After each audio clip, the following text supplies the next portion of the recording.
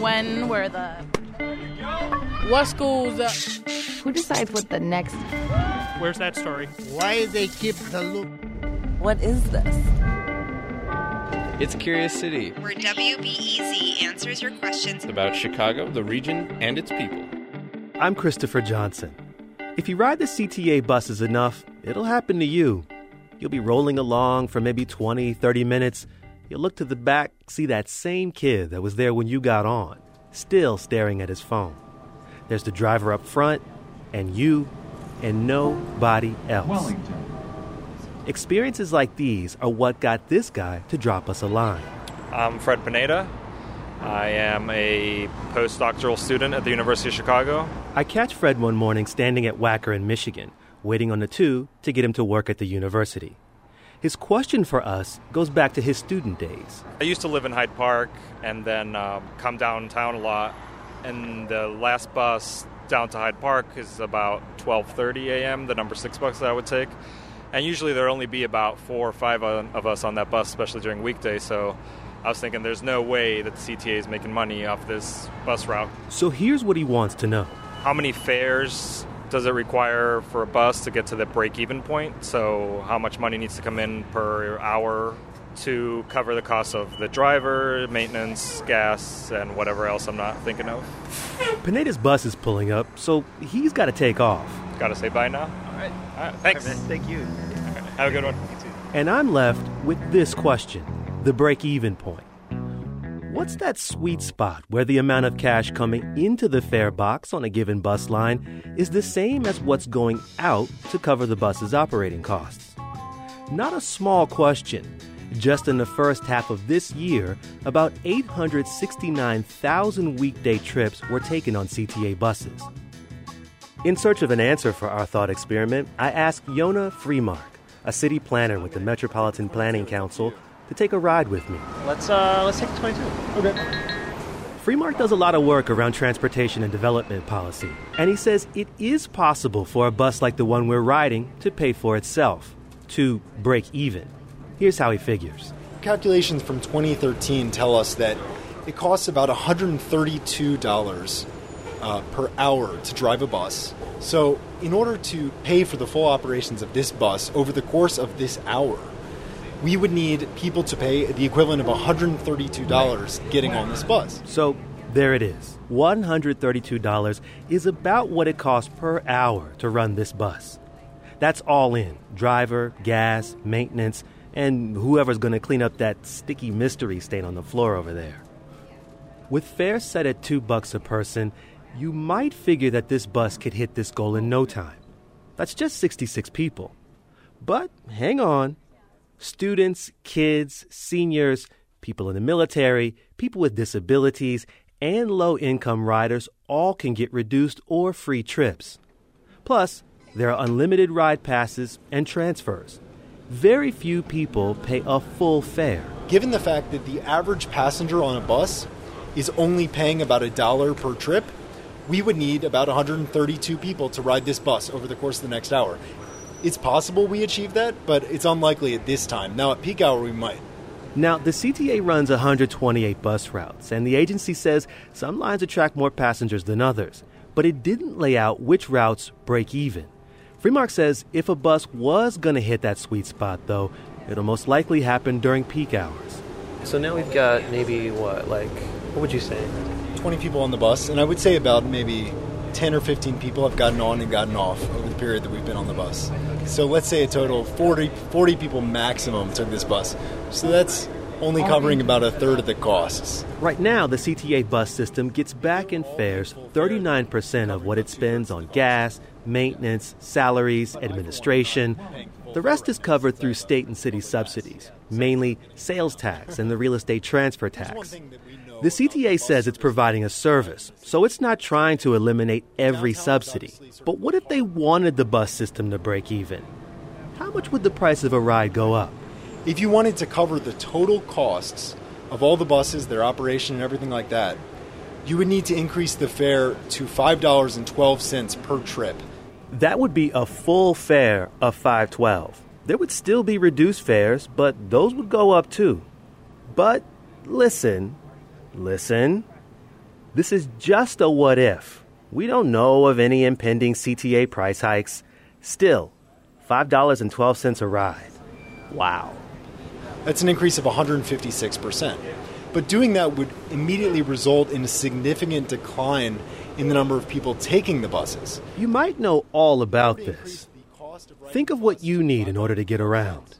Now, the price of that thing, say a tank of gas or a metro ticket, could rise and rise and rise, and it'll hit a point where you say, enough. You start driving less or taking fewer train rides.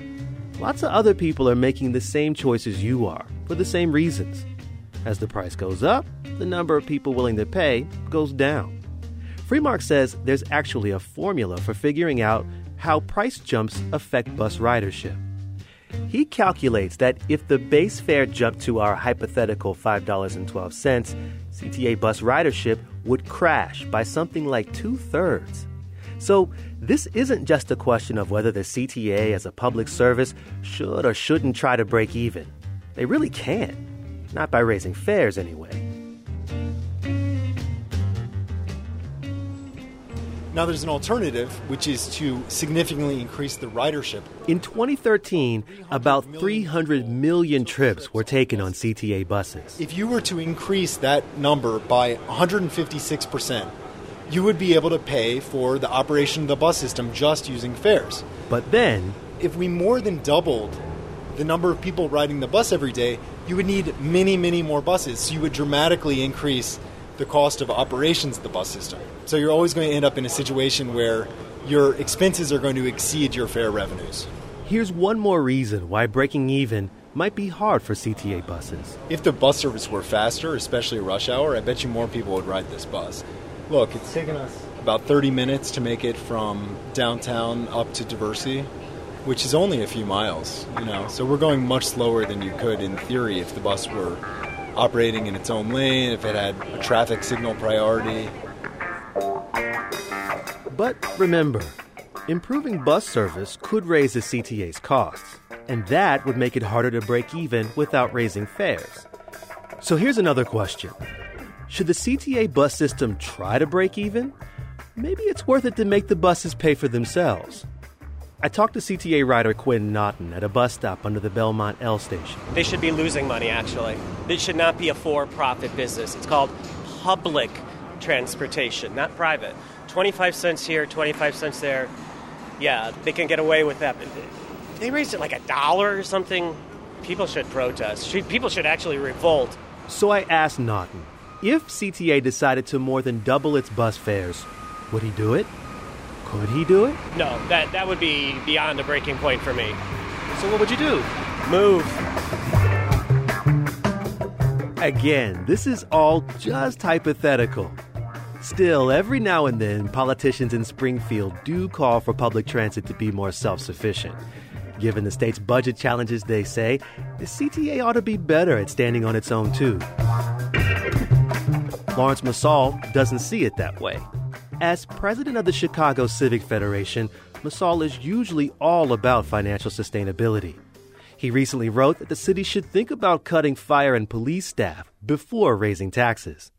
But this same guy is thumbs down on the break-even idea for CTA buses. If you mean that you should fully recover the cost of the service all on the riders and who are using the service, no, it's not a reasonable expectation.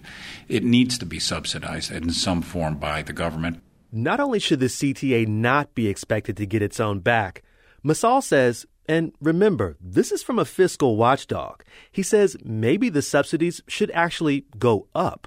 There is a very strong argument to be made that if the city of Chicago and the state of Illinois was in better financial shape, that it should be investing more in the public transit system, that we should basically be reducing even more the cost of riding the CTA to attract more riders or to expand the system.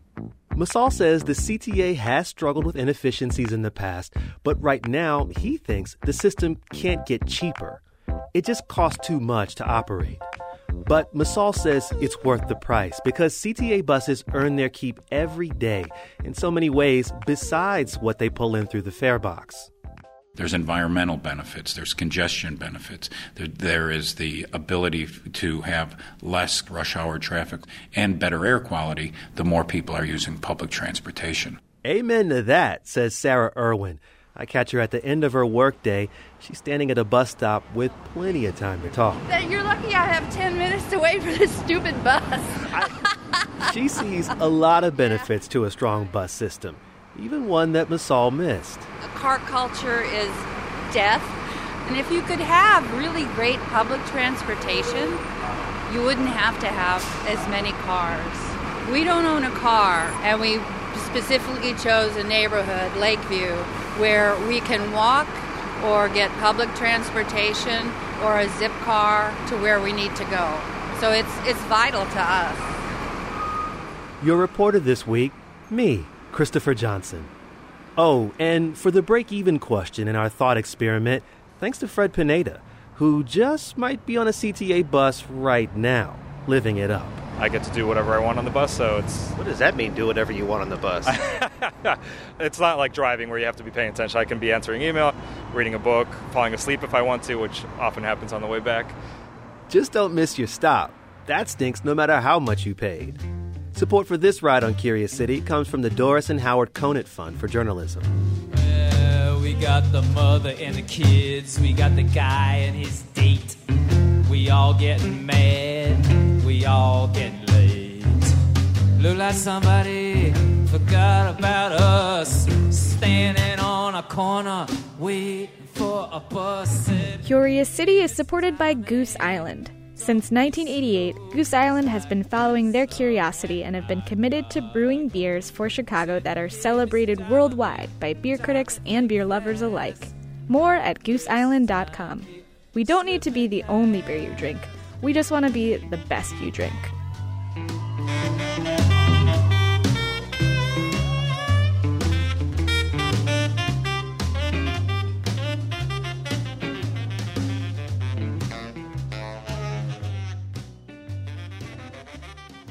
Next time on WBEZ's Curious City, what's the perfect assignment for a crack team of WBEZ reporters and a Chicago cop? Figuring out why Dunkin' Donuts took over Chicago, and how some indie donut shops survived. This investigation took plenty of sleuthing. Delicious. Man, I love donuts that are crunchy on the outside. You know, a little bit of crunch is the best. Oh man, this is the best. Chicago's indie donut shops. That's next time on WBEZ's Curious City.